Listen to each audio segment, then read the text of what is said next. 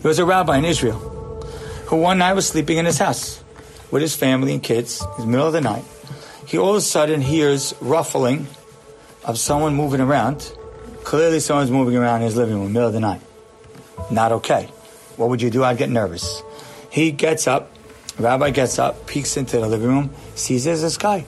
This man is in the middle of robbing him. Okay? And he could tell it's in Israel, the other man is Jewish.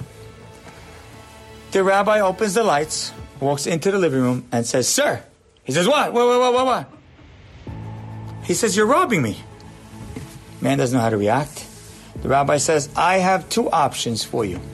Either I will call the police right now and have you arrested, or you come to my house next Friday night." What?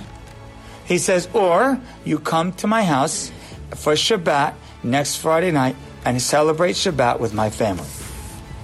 Guy says, "What? I mean, I'm not sure what you're saying, Rabbi, but obviously I'd rather not be arrested, so I guess I'll come next Friday night." Goes to shul with the rabbi. Comes home, sits at the table, they sing songs, talk to Divrei Torah, goes to shul the next morning with the rabbi, comes back to the table.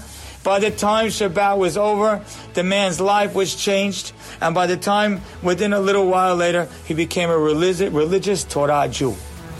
Because you know what the rabbi was? You know what the genius of the rabbi is? When he turned on the lights in his living room, he didn't see a burglar. He heard the call.